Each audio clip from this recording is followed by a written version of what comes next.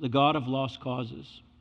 So I'll be focusing there, Mark chapter 5. I'm going to read verses 21 all the way down through 43. I'm a little optimistic today to cover that many verses, but I'll do my best to do that. It's hard for me to cover that many, but I'll try. Hey, and don't forget tonight's 5:30, Mark Baker's going to be speaking in G 216, and he's going to be talking about politics without being political. He has served as the mayor of Tobaccoville. He is on the councilman there. He has served at the council at Forsyth County. He has an incredible resume. He's very involved in politics. He's worked in Raleigh with the state treasurer, Dale Falwell. He's had all kinds of opportunities, and he's our high school principal. And so he loves what he's doing on the side and also does a great job here at our school. And so he'll be speaking tonight at 5:30 in G216. I want to encourage you to be there. Remember to vote Tuesday, too. Get out and vote if you haven't voted already. A lot of you early voters, but I'm going to wait till Tuesday. Make sure the line's not long and go. They got those little things now tell you the amount of time you got to wait. And so I'm going to move right with that thing. And then don't forget our Love Life walk. It's not our sponsored walk, but it's the last walk of the year, and we always try to promote this. If you can come, the last walk of the year where we walk around the abortion clinic and pray and worship and have a wonderful time doing that. There's a lot of opposition there going on at the same time with other groups and organizations that are for abortion, and so we want to go, and we don't want to put signs in people's faces. We don't want to cause a stink. We just want to go and pray and worship and walk around that clinic and ask God to work and to shut it down. That lady who owns that clinic, she has several clinics across the east coast of our country, and we're praying they'll be shut down. We're praying for the doctors to get saved. We're praying for the people that come in, the sidewalk counselors that work with them, to talk to them about their decision for an abortion. And so we're trying to come from every angle and trying to do everything we can from a representation of the Word of God and seeing life honored. And so I appreciate some of you wearing the Love Life T-shirts today. I just want you to know it didn't go with my outfit, so I didn't put it on. But don't be fooled. Don't be fooled one little bit. I may be a preacher by day, but I'm Love Life man at night. Love Life man is here to save the day. Leaping tall abortion clinics in a single bound. No. Okay, but anyways, that is exciting, and we're very excited. I love to get involved in this kind of stuff. Next week, we got Foster and Adoption Sunday. We got a lot of cool things that just are ways to honor the Word of God. That's why we're doing it. And so I want you to be a part of that. Come. It's 9 o'clock. You can come at 8:30, but it doesn't really get started till 9, so wait till 9. I'll just save you if it's a cold morning, because it was last year. Okay, Mark chapter 5. Stand with me now, verses 21 to 43. Here we go. Ready? Follow along. When Jesus had crossed over again in a boat to the other side, a large crowd gathered around him, and so he stayed by the seashore. One of the synagogue officials named Jairus came up and on seeing him fell at his feet and implored him earnestly, saying, "My little daughter is at the point of death. Please come and lay your hands on her so that she may be well and live." And he went off with him, and a large crowd was following him and pressing in on him. A woman who had had a hemorrhage for 12 years and had endured much at the hands of many physicians, had spent all that she had and was not helped at all, but rather had grown worse. After hearing about Jesus, she came up in the crowd behind him and touched his cloak. For she thought, if I just touch his garments, I will get well. Immediately, the flow of her blood was dried up, and she felt in her body that she was healed of her affliction. Immediately, Jesus, perceiving in himself that the power proceeding from him had gone forth, turned around in the crowd and said, "Who touched my garments?" And his disciples said to him, "You see the crowd pressing in on you. You say, 'Who touched me?'" And he looked around to see the woman who had done this. But the woman, fearing and trembling, aware of what had happened to her, came and fell down before him and told him the whole truth. And he said to her, "Daughter, your faith has made you well. Go in peace and be healed of your affliction." While he was still speaking, they came from the house of the synagogue official, saying, "Your daughter has died. Why trouble the teacher anymore?" But Jesus, overhearing what was spoken, said to the synagogue official, "Do not be afraid any longer, only believe." And he allowed no one to accompany him except Peter, James, and John, the brother of James. They came to the house of the synagogue official, and he saw a commotion and people loudly weeping and wailing. And entering in, he said to them, "Why make a commotion and weep? The child has not died, but is asleep." They began laughing at him, but putting them all out, he took along the child's father and mother and his own companions and entered the room where the child was. Taking the child by the hand, he said to her, Talitha cum, which translated means, little girl, I say to you, get up. Immediately, the girl got up and began to walk, for she was 12 years old. And immediately they were completely astounded. And he gave them strict orders that no one should know about this. And he said that something should be given her to eat. You may be seated. It is amazing to me that every so often, it doesn't matter who you are, it doesn't matter where you live, it doesn't matter what you drive, it doesn't matter how much faith you have, trouble comes. It comes to your house. It meets you at the door. It walks in your living room uninvited. And it challenges you. It challenges you in ways that you have to deal with, that you can't always control. You can't always expect for it to go the way you want. You can't correct it sometimes. It's just there. And you have to learn to endure pain. You have to learn to endure pain. I was talking to a member the other day who had a serious surgery. I won't go into that, but I called him a couple days after the surgery. I said, how you doing? He said, I'm not doing well. He said, the pain I'm having after the surgery is far worse than the pain that I had before the surgery.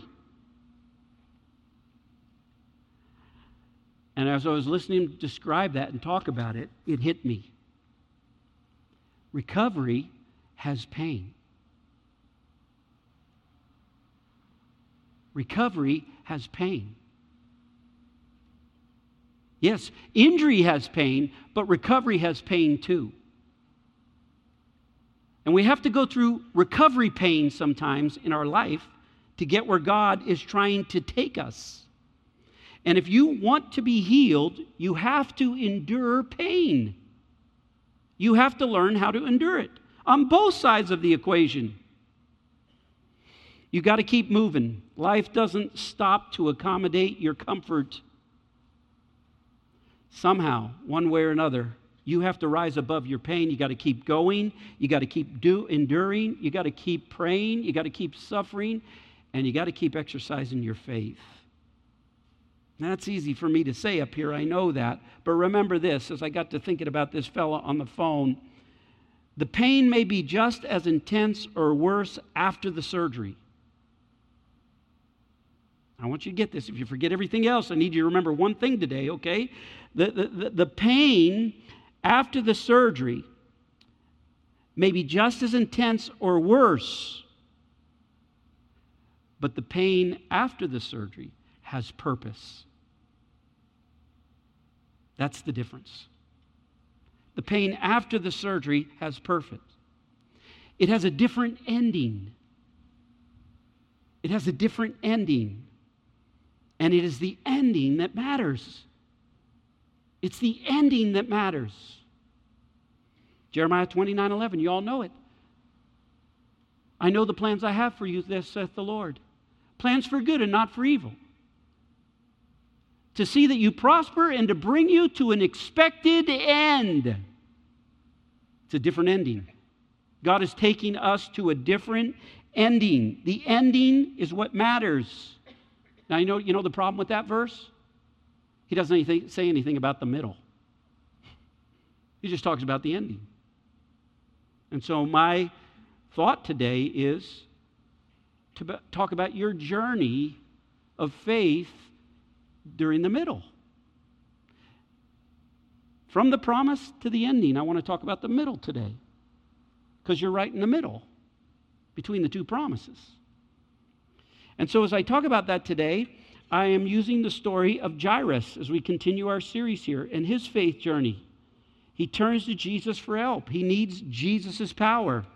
And so I just want to say something as I get into this. Maybe you're here today and you're looking for God to do something in your life. And the truth of the matter is there a way you need Jesus power to show up in your life. Now, I'd just like you to think about that right now. Is there a way right now in your life that you need Jesus' power to show up? Okay, hold on to that as we get into this message, all right? Maybe your thought is he's really not going to show up, because that's what Jairus' thought. What's Jesus really going to do? It's too late.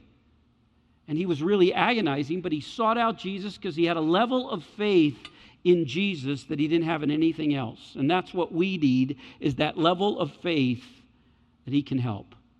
Okay, so I outlined the message around this. Whenever you get serious about your faith in Christ, there are 3 assaults on your faith that seek to destroy your complete trust in the ability of Jesus to handle anything. Now, I made that a long kind of proposition statement, and the reason I made it long is because what I did is I put the definition of faith right there in it. It could have just been, there are 3 assaults of faith. But I said 3 assaults of faith, and then I want you to circle the word faith in that outline, and then I want you to underline the definition. Complete trust in the ability of Jesus to handle anything. Okay, right there. That's where I want to go today. That's faith. Complete trust in the ability of Jesus to handle anything in your life.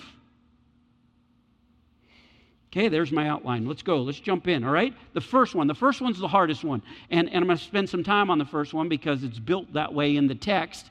But it is the assault of delay.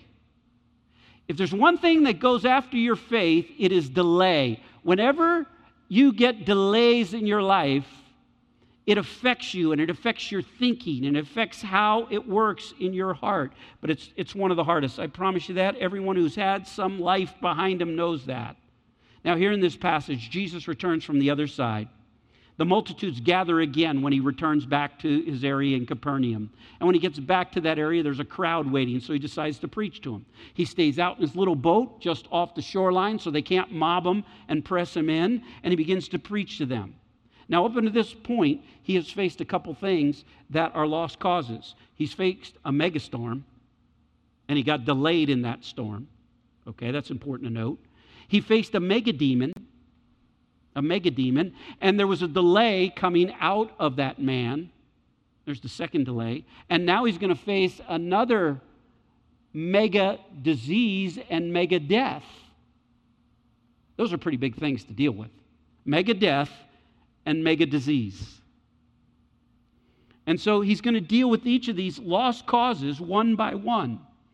The ruler of the synagogue comes up to him. Now, this ruler of the synagogue, he's not a rabbi. He just runs and organizes the synagogue. That's his job. He's the manager of the synagogue. And so this ruler of the synagogue comes out to him and falls on his knees before him, and he's frantic. Let's say this. He's a frantic father. Have you ever been a frantic father? Just let something happen to your kid. He says, "Come and lay hands on my daughter who's at the point of death." Now that's an interesting word there because that's in the English, but in the Greek the word is eschaton. Eschatology is the word we get from it. The things of the latter days, the end days, we call eschatology, the study of last things. That's the word here. And so this Mark is using it here to say that this guy is saying, my daughter is at the end of her life. She's on her last breaths. She's at death's door. Could you come now? Could you come now? Because she's not going to make it much longer. I just need you to touch her. And I know she'll live if you do. Now, there's no doubt Jairus heard word that from Jerusalem you're to stay away from Jesus. He's a ruler of synagogue. And he's already been accused of being filled with demons, and so the word would get out to all these rabbis and all these rulers of the synagogue, don't have anything to do with Jesus. Don't even let him teach at your synagogue, because he's demon-possessed. But you know, there's something, when you get desperate, you don't care about politics, you don't care about inflation, but when it's your daughter, my daughter,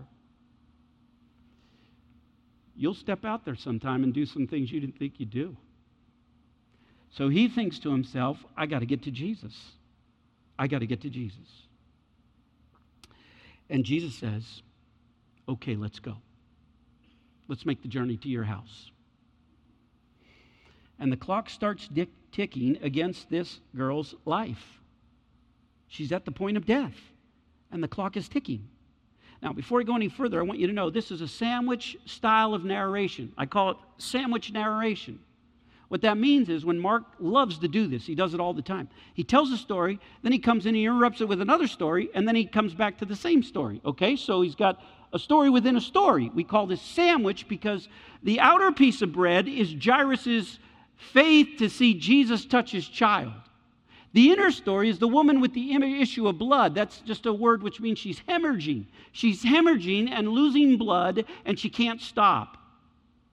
Okay, that story is the ham and cheese of the story. Okay, you got the bread with Jairus, you got the ham and cheese with the woman who's hemorrhaging, and then on the bottom you got the other piece of bread, which is the reward of Jairus' faith. But inside of that, you got this story of people really pushed to their limits at every level. And so that's kind of the narration around it, the story within the story, all right? So they start walking along to go to his house, and the crowd is pressing him in. And I know he's thinking this, man, we'll never get here at this pace.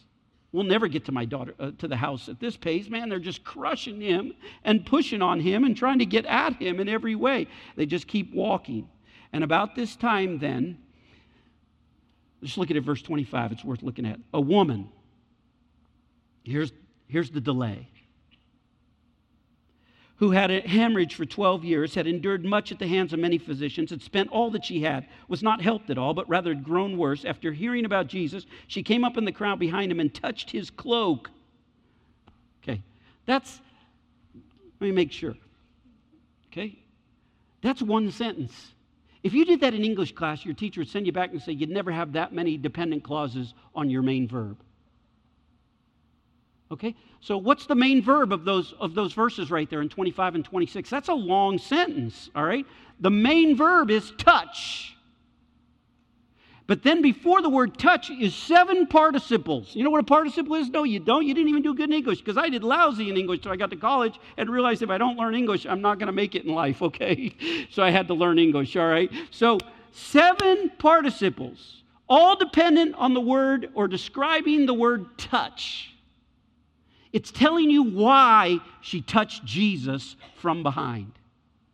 Why she touched Jesus from. She's hemorrhaging for blood. She's losing her blood for 12 long years. At first, she had options. She had the support of her family. She had money. That's what you need. You need some money. But she had spent the money on the doctors, and they took it all away and made her worse. Don't you hate to go to the doctor and he makes you worse? And that's what happened to this woman. She is worse for what condition she is in. And so here she is, ailing from all of these issues, and she thinks to herself, Jesus is going by. If I could just touch him. That's the key word for Mark 5, just to touch him. Just to touch him. Now, to lose blood makes you like a leper. You become unclean in their society. And when you become unclean like a leper and you're hemorrhaging, you got to leave your family. You can't touch your kids. You can't touch your husband. You got to pull back from society, and you're unclean until you get that hemorrhaging to stop. And so she's been like this for 12 years. 12 years. Now hear it, okay? Long problems have a way of draining you. Long problems have a way of draining you. And she's being drained in her life. Draining her of faith. Draining her of hope.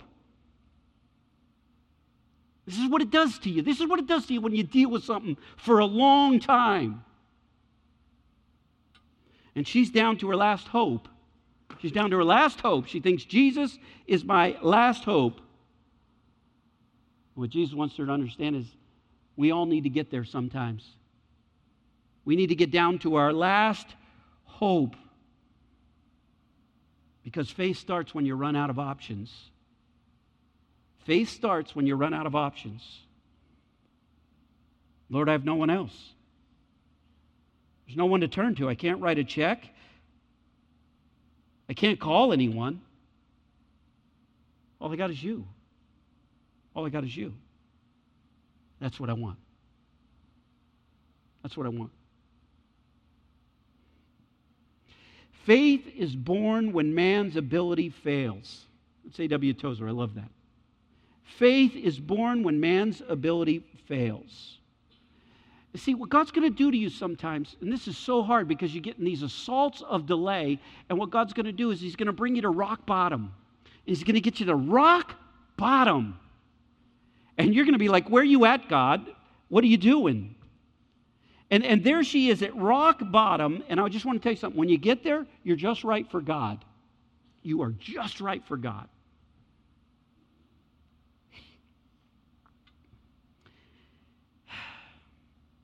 And a voice in her head says, either you lay here and die, or you get up and move. See, this is what people do sometimes. They just get so down about their situation. They're so drained over their situation. They just want to lay there and die. Talking to a guy this week, lost his wife. Pastor Rob, I want to die, and I want to die today. I don't want to go on. I don't want to live. I want to die.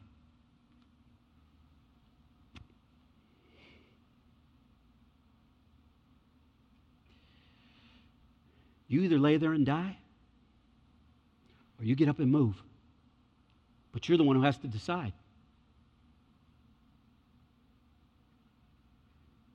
Now, I didn't say it like that to him, but I just want you to know that's part of what it gets down to sometimes. You know, sometimes when you get depressed, you get so down, you're so drained, and life is just kind of beating you up, and you're dealing with something for a long time.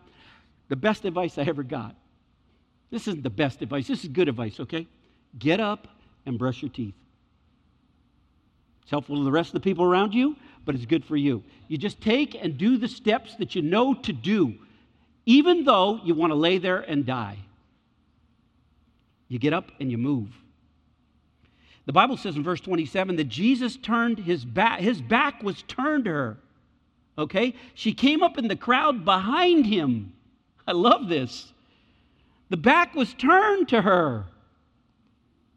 Okay, so let me just say this before I get going, because I want you to think about your life, okay? Have you ever felt like Jesus' back was turned away from you?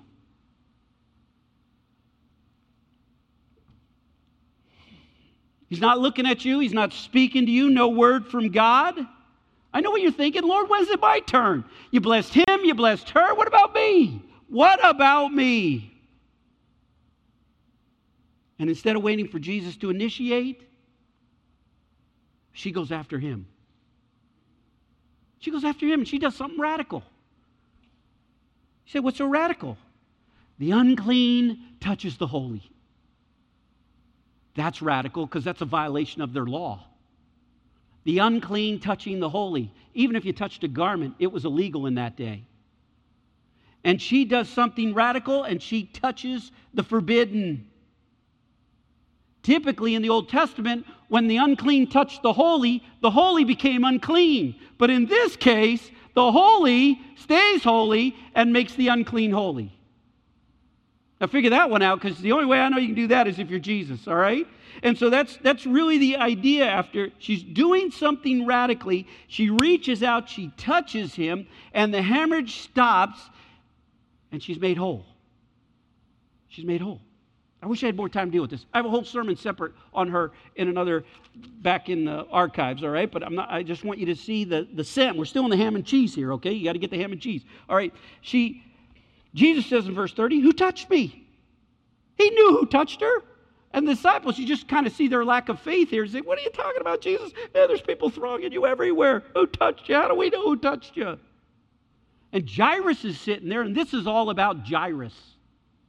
Jairus is sitting there thinking, we're on the clock. My daughter's dying. Why do you have to interrogate this woman?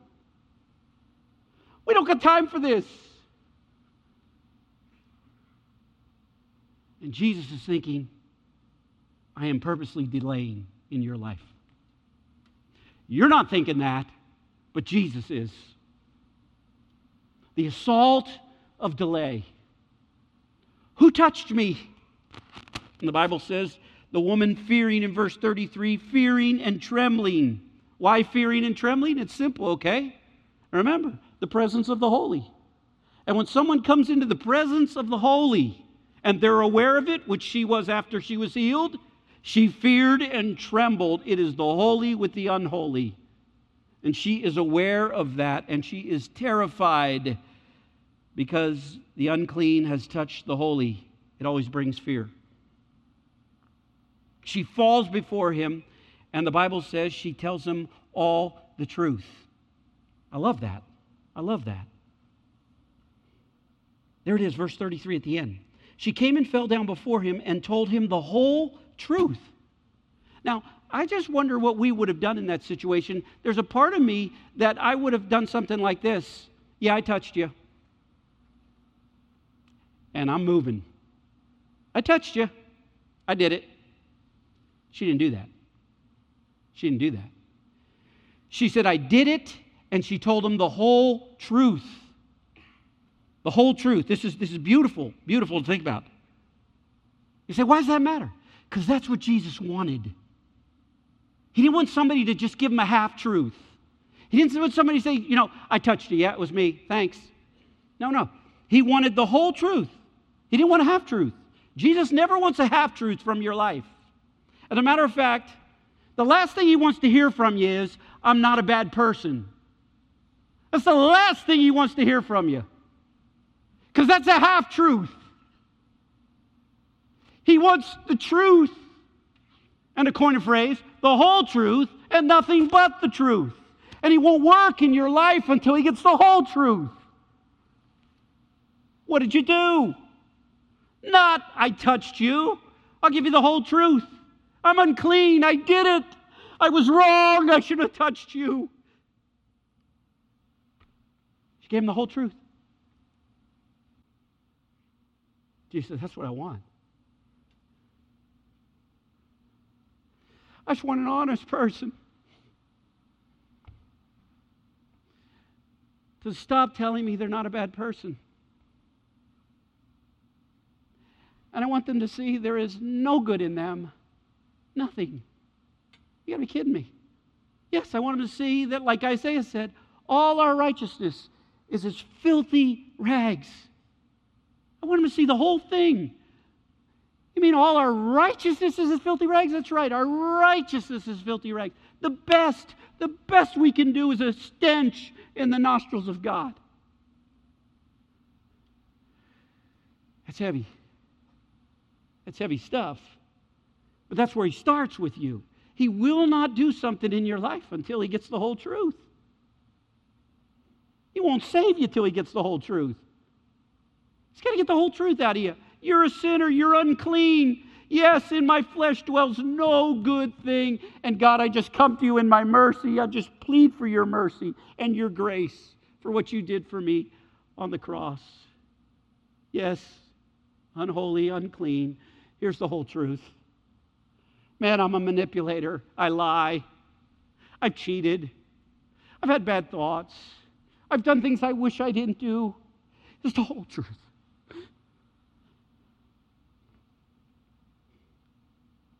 Jesus says, I'll work with that. I'll work with that. She says, I broke the law. I'm an outcast. I touched you, Jesus. I'm totally unclean. I made you unclean. I did that to you. I hope you'll forgive me. I was wrong. That's beautiful. There's two things to say about that. Number one, Jesus wants a full confession of your uncleanness. Jesus always wants a full confession of your uncleanness. He can never raise you from death to life. He can never heal you spiritually unless you come that way. In my hands nothing I bring, only to your grace I cling. I mean, that's how you have to come to Him. You have to come to Him like that. It's beautiful. It's beautiful to think about. Okay, so he wants a full confession. Number 2,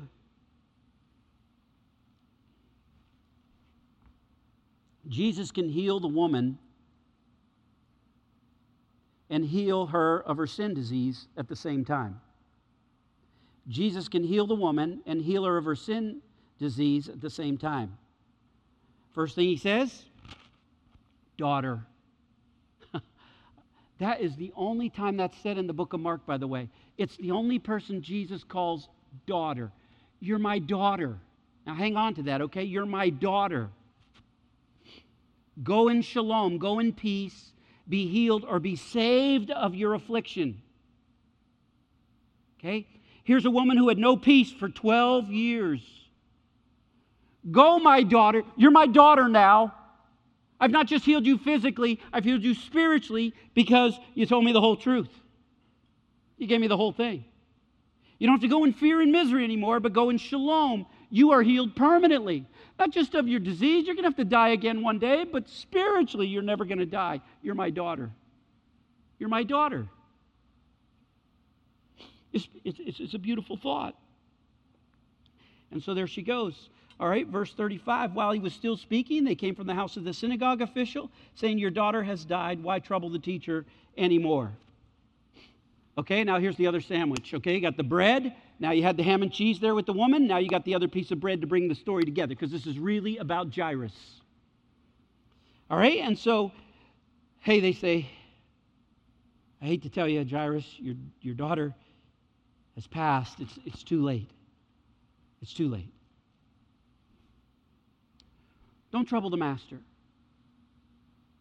Don't trouble the teacher. Don't trouble the rabbi. You see the play off on the word there that's used throughout the book of Mark? He's a master, he's a teacher, he's a rabbi. He's not God, but he's a teacher, a master, and a rabbi. But he's not really God. So don't trouble the teacher, because this is all the teacher can do. She's dead. Don't trouble the rabbi, don't trouble the master, because she's dead. She says, I'm not a master, a teacher, a rabbi. He looks at the man and he says to Jairus, I heard what they said. Only believe.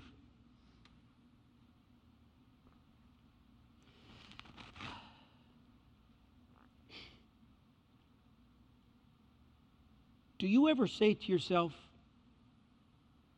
right, why trouble God anymore?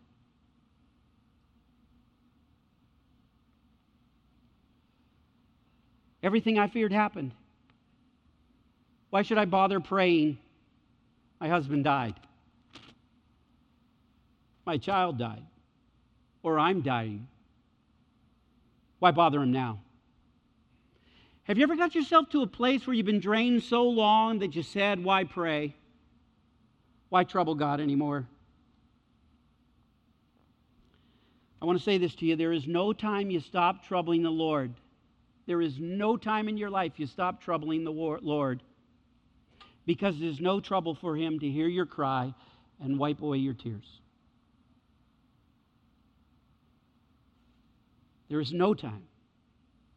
There is no time to stop troubling the Lord, because there is no trouble for Him to hear your cry and wipe away your tears. From an earthly perspective, it's too late. It's too late. She's gone. The girl's dead. It's a hopeless cause. Jesus overhears her. Jesus overhears the conversation that she's dead. You know, that's a cool thought. You know, He's always listening to other people's conversation. That's the thing about Jesus. I want to do a sermon on this one day when I'm done with the book of Mark, about Jesus' ears. He can hear what people are talking about. He can hear what you're thinking. I found this amazing as I looked through the book of Mark. Jesus hears. And He looks over to Jairus at the point where he could lack the most faith. And He says, do not be afraid any longer. Can you hear Him saying that to you? Only believe. Only believe. Looks hopeless. Don't give in to your terror. Just keep believing me. Keep believing you. She's dead. That's what a master does. That's what a rabbi does. That's what a teacher does. He can't do anything for that. But I'm not a master. And the reason I've delayed in your life is because I delayed to reveal myself to you in a way that most people will never see. I'm God, and I'm going to work in your situation. I am the resurrection to life. You just keep believing that. Jesus, why did you take the time to interrogate that lady? You lost about a minute or two right there. Then this long journey. Jesus, I just don't get it. I purposely planned this delay for you. I purposely planned it. You keep believing. Don't you stop. How old's your little girl? She's 12. How long's this woman had this issue of blood? Well, 12 years. So from the time your child was born and living her life, my daughter was hurting and hemorrhaging her blood. And I stopped to take the time to heal her. And I delayed in your life. Should I be just as concerned about my daughter as you are your daughter? And if I delay in your life with my daughter, I can promise you this, it's because I'm going to show greater faith or greater reward of your faith for your daughter being dead at 12.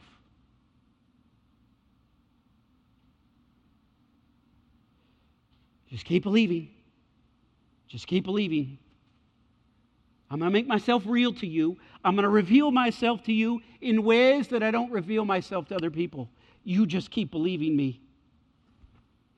See, sometimes we just got to step back and we go, okay, God, just teach me to trust you on this one. Because this delay is killing me. This delay is killing me.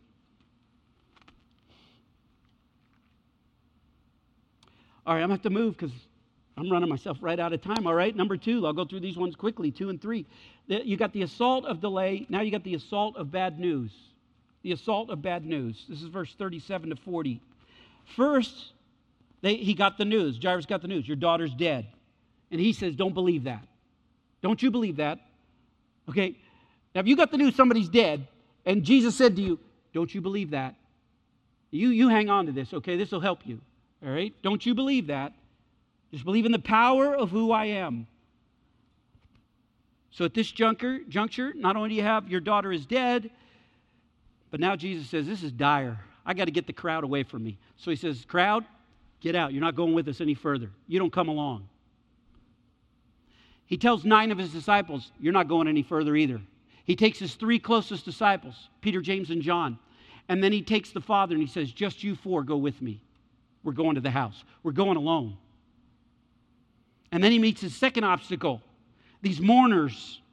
The Bible says when he got there to the house, he saw a commotion and the people loudly weeping and wailing. Now, what they would do in those days to express what they felt in their heart, they were required by law to hire mourners. And the mourners would be paid to come in and cry to express what you're feeling in your heart because you were done with your tears. You couldn't even cry tears anymore. You ever somebody tell you, I can't cry anymore? That's why you hire mourners. That's a weird custom. We don't get that. We hire funeral homes, all right? And then they're very polite. Oh, I'm so sorry for you. I'm so sorry. But in their custom, they hire mourners. And so the mourners come, and they're already at the house. That's his second reminder, this girl's dead. First he had the news. Now he hears the mourners. They're weeping and they're wailing. And they're crying out. They're ridiculing, or not ridiculing, but they're screaming. They're tearing their garments. They're weeping and wailing all these things before him. Now, the more you got, the wealthier you were. So he's a wealthy man. He's got tons of them crying there to express what he and his wife and the family feel in their heart. And Jesus says, be quiet.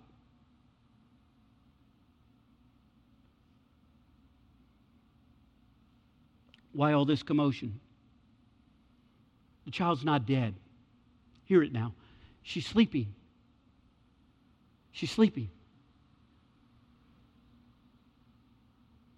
Has that ever occurred to you? If you die in the Lord, you never die? You're asleep. From our perspective. From our perspective. She's asleep.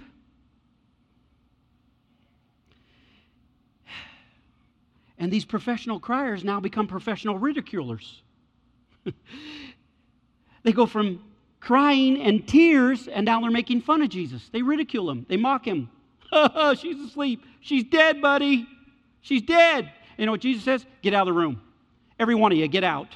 You know why? Because Jesus will always get rid of doubters. He will never reveal himself in his true ultimate glory to doubters. Get out. I didn't want the crowd. I didn't want my 9 disciples.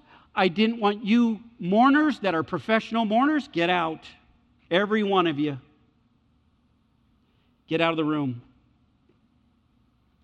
It's a good principle to learn when you're going through tough things and you're doubting yourself. You need to get yourself surrounded by intimates of faith. People that believe God and believe in God. You need to surround yourself with those kind of people. You need to get the doubters out of your life. You need to get the doubters out of your life. Only surround yourself with those kind of people. This was his inner circle, if you will. He said the only people going into the room are mom, dad, the baby, or the dead girl, and Peter, James, and John. That's it. That's all that's going in the room. All right? Everybody else out. Because the only people I want going in there are the people that completely trust that I can handle everything. I don't want any doubters. I don't want the doubters. I don't want the ridiculers. Get out of the room. Get off the phone with them. Stop talking to them at church if they're here. Don't talk to them at the store. They're hurting you. They're hurting you. They're doubters. They're ridiculers. They're not helping you. You're drained, and you need the right kind of people around you. You need the right kind of people. Share and open your heart only with intimates of faith in Christ. With complete trust in the ability of what Jesus can do. Take them into your secret room of the Most High God and gather yourselves under the shadow of the Almighty. Gather yourself under the shadow of the Almighty. In that room, pray with them. Sit with them. Lift up Jesus. Sing with them the praises of Jesus. Get with them, the intimates, because the assault of bad news will take you down. Let me go on. I'll have to finish this. Go ahead. The assault of hopeless causes. The assault of hopeless causes. So mom, dad, the 3 disciples, and Jesus. That would be 5 witnesses before Jesus. 5 witnesses is the word which speaks for completeness. So the 5 witnesses to the event. He goes into the room with them, and he took the girl by the hand. Now, what's so unusual about that is he is touching an unclean corpse. That makes him unclean by law. Before it was the unclean woman touching him, but now he willfully chooses to touch a dead corpse.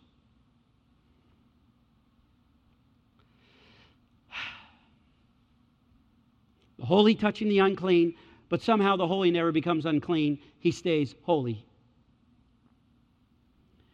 He takes her by the hand and he speaks. Christ always gives his power through his voice, through his word. You will never have God speak to you with his power without his word, because that's his voice. This is his voice that speaks. That's how he speaks his power. When he created the world, he said, "Let there be light," and there was light. He just spoke it into existence. Lazarus, come forth. And he that was dead, bound hand and foot, came forth. He spoke it. He speaks by his word. And so he takes the girl by the hand. He speaks by the word. And he holds her hand and he says to her, "Little girl, arise." Immediately, she arose, got up, and started walking around the room. which is absolutely amazing. After you've come back from the dead, you'd think, hey, man, I've been sleeping like a dead person today, But no, she immediately gets up, starts walking around the room. And the Bible says they are astonished with a great astonishment. They cannot believe this girl has come back from the dead. 12 years of hemorrhaging, a 12-year-old girl, which is the greater miracle. The one who had to have his delayed faith to prove it. And if God's delaying in your life, I promise you this, there's a greater thing going to be revealed in your life. So she's instantly healed. And Jesus says two things that are very strange, and I'll close out with this. He says at the end of the passage, he gave them strict orders that they should tell no one about this, and he said something should be given her to eat. Now, I would have left that verse off, but that's the point of the passage. So you can't leave it off. It's just that you don't see it when you read that. You're reading, well, okay. First of all, he gave her something. He said, now listen, she came back from the supernatural back to the natural. And now that she's back in her natural body and she's alive and well, that girl needs something to eat. Give her something to eat because I care about people. Second thing is, I forbid you to tell anyone this happened. Now, I don't know why Jesus tells everybody this in the Bible, but everybody he tells it to, they don't listen to him and they go out and they tell everybody. It's a crazy thing. It's always all throughout the Bible. Jesus says, don't tell anybody, and they can't help it. They got to tell somebody. He says, don't go broadcasting this. Because I don't want people to see me as a faith healer. I didn't come to be a faith healer.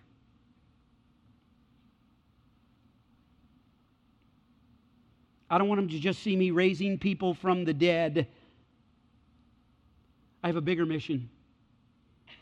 A bigger mission. That's why I don't want you to tell them. Because my bigger mission is that the way this is all going to unfold is not by raising individual people from the dead, but I'm going to have a mission of suffering.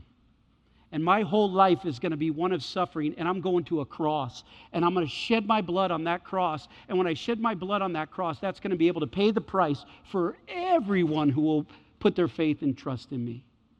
So my real mission is to suffer and to go to a cross. That's my real mission. And I don't want people to miss that. So why don't you think suffering is going to be part of your life if it's the main mission of Jesus? Why do you sit here and think that you just want the suffering to leave? Why do you not think that would be part of your calling? Did you just need a faith healer to bring that person back for a few years to die again? What good would that do in the end? Well, it would give me good years in my life to enjoy that. What if you needed something greater? And maybe the delay you got going on right now has a greater purpose in your suffering right now that you cannot see. That was the very mission of Jesus, to go to a cross and suffer. There's something greater going on here, and I don't understand it all, but I know this, that everything converges with the touch of Jesus. And Jesus says, that's really what I need to do. I need to suffer for you and die on a cross for you so that your sin could be paid for. So the unholy can touch the clean. The unholy can touch the holy. It's the only way you'll do it. It's the only way you'll do it. Let's pray.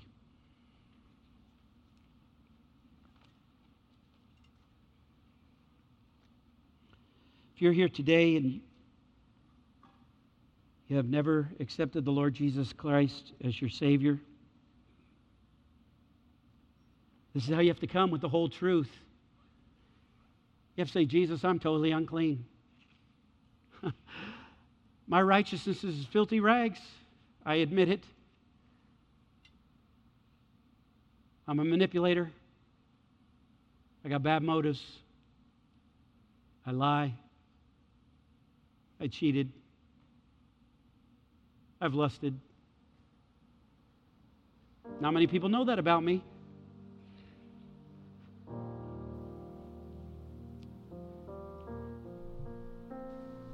But I need a Savior.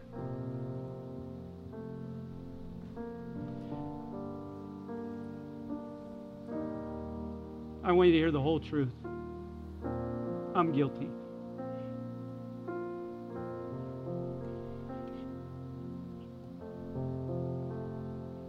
You'll say that right now, Jesus, my sin deserves judgment. I'm guilty. There's nothing I can do to save myself. Jesus, you shed your blood for me. You paid the price for my sin, that my unrighteousness could be put under your blood, and you would put your righteousness on me. I want that. I want that. That's the whole truth, Jesus. Save me. Be my Lord and Savior. You pray that prayer. It's a simple prayer, but it's a prayer full of faith to believe that and nothing else. If you're here and you're a child of God, you say, I'm saved, Pastor Rob. I know I'm saved. Have you ever felt like Jesus' back was turned against you?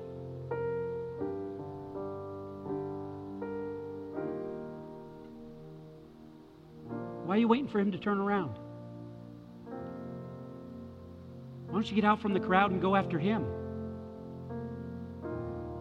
He may not turn around. He wants you to go after him.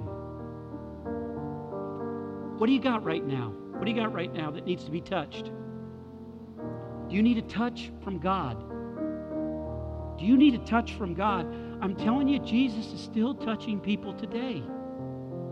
There may be something right now in your life. I hate to even make it specific because I don't know where the Spirit's speaking to you, but you need a touch from God. Whatever it is, I'm going to invite you to come and just say, Jesus, I need your touch. I know I'm troubling you one more time, but you love to be troubled by me. Here I come. I'm going after you. I want your touch. There's a need in your life right now. I just kept it very general because I don't know what God's doing, but do you need a touch from God? Jesus is still touching people today. And I invite you to this altar to say, God, I need a fresh touch. I need a fresh touch. I need your power to work in my life. Father, I come before you for these people. This is a precious truth, a precious truth. It's helped me in my life, and I pray you'd help each one in this room. God, I pray for your work to be done, and I lay it at your feet now in Jesus' name. Amen. Amen. Let's stand to our feet. There's a need in your life. You need a touch from God. I'm opening the altar today for that. You bring that this morning. Feel like God's back's turned to you? You go after him. Right in this crowd, you go after him. Let's sing together as we worship.